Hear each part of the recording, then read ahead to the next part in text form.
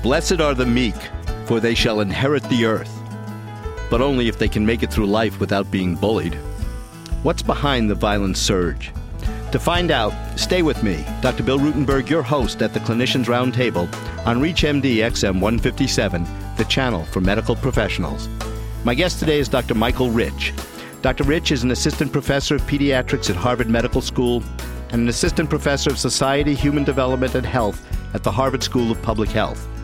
He is the director of the Center on Media and Child Health and director of the Video Intervention Prevention Assessment Program at Children's Hospital in Boston, Massachusetts.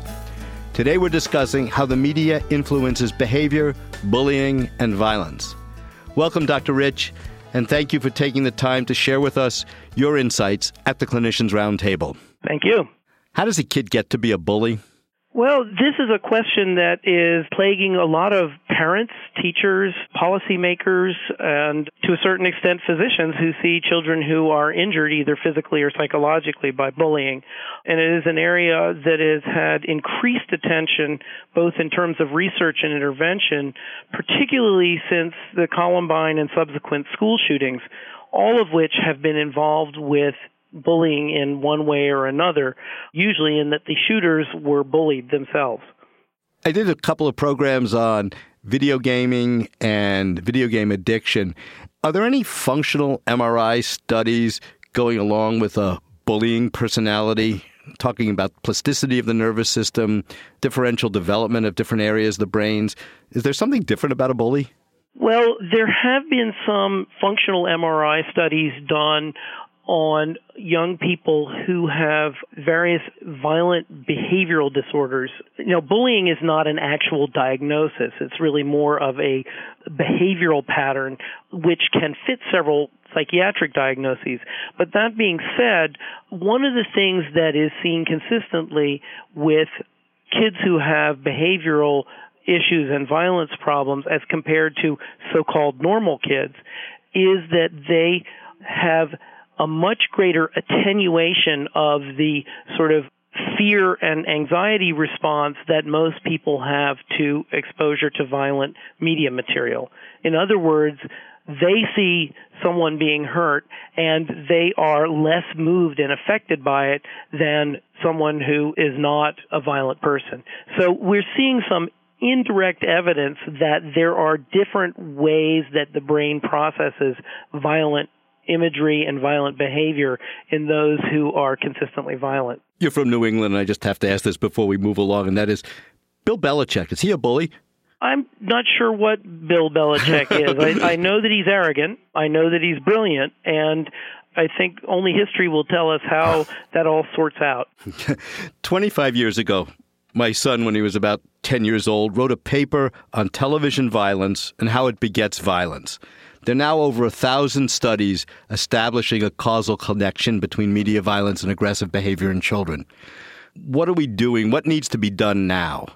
Well, I think that we need to start to look at this evidence not as something to argue about at cocktail parties or even in roundtables such as this, but as part of the environment in which our children are growing up. And just as we pay attention to the air they breathe, the water they drink, the food supply, we should be paying attention to the psychosocial environment in which they are determining how the world is and how one should behave in it. And we do have a lot of evidence. I would not go so far as to say it's causal, but certainly that there is an overwhelming preponderance of evidence that shows a strong association between exposure to violent media and violent behavior. But what's interesting is that there are three distinct, often combined outcomes of exposure to violent media. The first is fear and anxiety, sleep disorders, particularly in the younger children who see horror movies. I remember being terrified of the flying monkeys and the Wizard of Oz when I was young. And we all have sort of these moments from our childhood which actually stick with us remarkably. The second, after fear and anxiety, and something that affects all of us of any age, because we are indeed an adaptable organism to whatever environment we're put into, is desensitization. That violence between people ceases to have the same potency when we see it all the time. And the third and most concerning to most people, but actually the smallest in terms of actual numbers, are those people for whom exposure to violent media seems to have a relationship to increased violent behavior on their part. Now, what is very interesting about this is that the bullying literature, the bullying research, shows that for bullying to occur in an environment such as a school or any group where children are brought together requires three elements. It requires a bully, obviously. Mm-hmm. It requires a victim, but it also requires bystanders. It requires the majority of people to stand aside and let it occur without intervening and often cheering it on, etc. And that these three elements map exactly on the three types of outcomes we see from media violence. So the question is, are we teaching our children from very early on where they are in that pecking order? Am I a bully, am I a victim, or am I a bystander?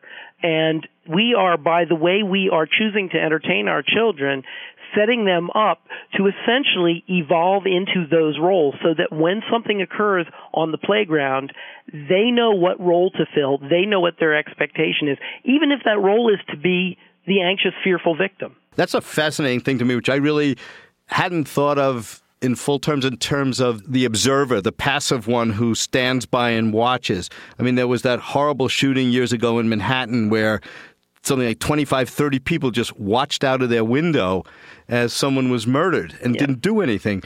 Dottie Genovese, 1964. How do we teach involvement? You know, I certainly appreciate the desensitization. It's like the war in Iraq has become surreal because you just sort of report it as another, sports show, as you had talked about earlier. But there are no flag-draped coffins. There's no Tom Cruise in the 4th of July. This is quite intentional, you realize. Absolutely. The Bush administration has prohibited news people from Dover Air Force Base where they bring the bodies in, which many attribute the images from that as being the beginning of the turning of the American citizenry against the Vietnam War. Well, of course, we know the left-wing liberals control the press, right? Yeah, sure. But it seems like, if we don't change the medium, that we can't bring forward the message. I mean, I have an argument, so to speak, with our local infectious disease people. I practice pediatrics, and I tell them, it doesn't do me a lot of good to tell people, no, you don't need an antibiotic for this because they'll go down the street and get it somewhere else. What we need is people of expertise, people of authority to go on the airwaves, go in the media and say, there is a crisis here in antibiotic resistance. Can't we get a Bill Gates or a Warren Buffett to fork over a few bucks to have some truthful television program where when somebody gets shot, they're dead? I mean, Shakespeare, not Jack Bauer, said, cowards die many times before their deaths. The valiant never taste of death but once. And I mean, Jack Bauer pops up after these unbelievable beatings week after week. There's no consequence. In the video games, there's no consequence. Isn't there any source of funding where we could put a message in prime time on a major network? Because obviously it's going to be hard to get a sponsor for this. But it seems like that's the only way we can make people see what we're doing is wrong.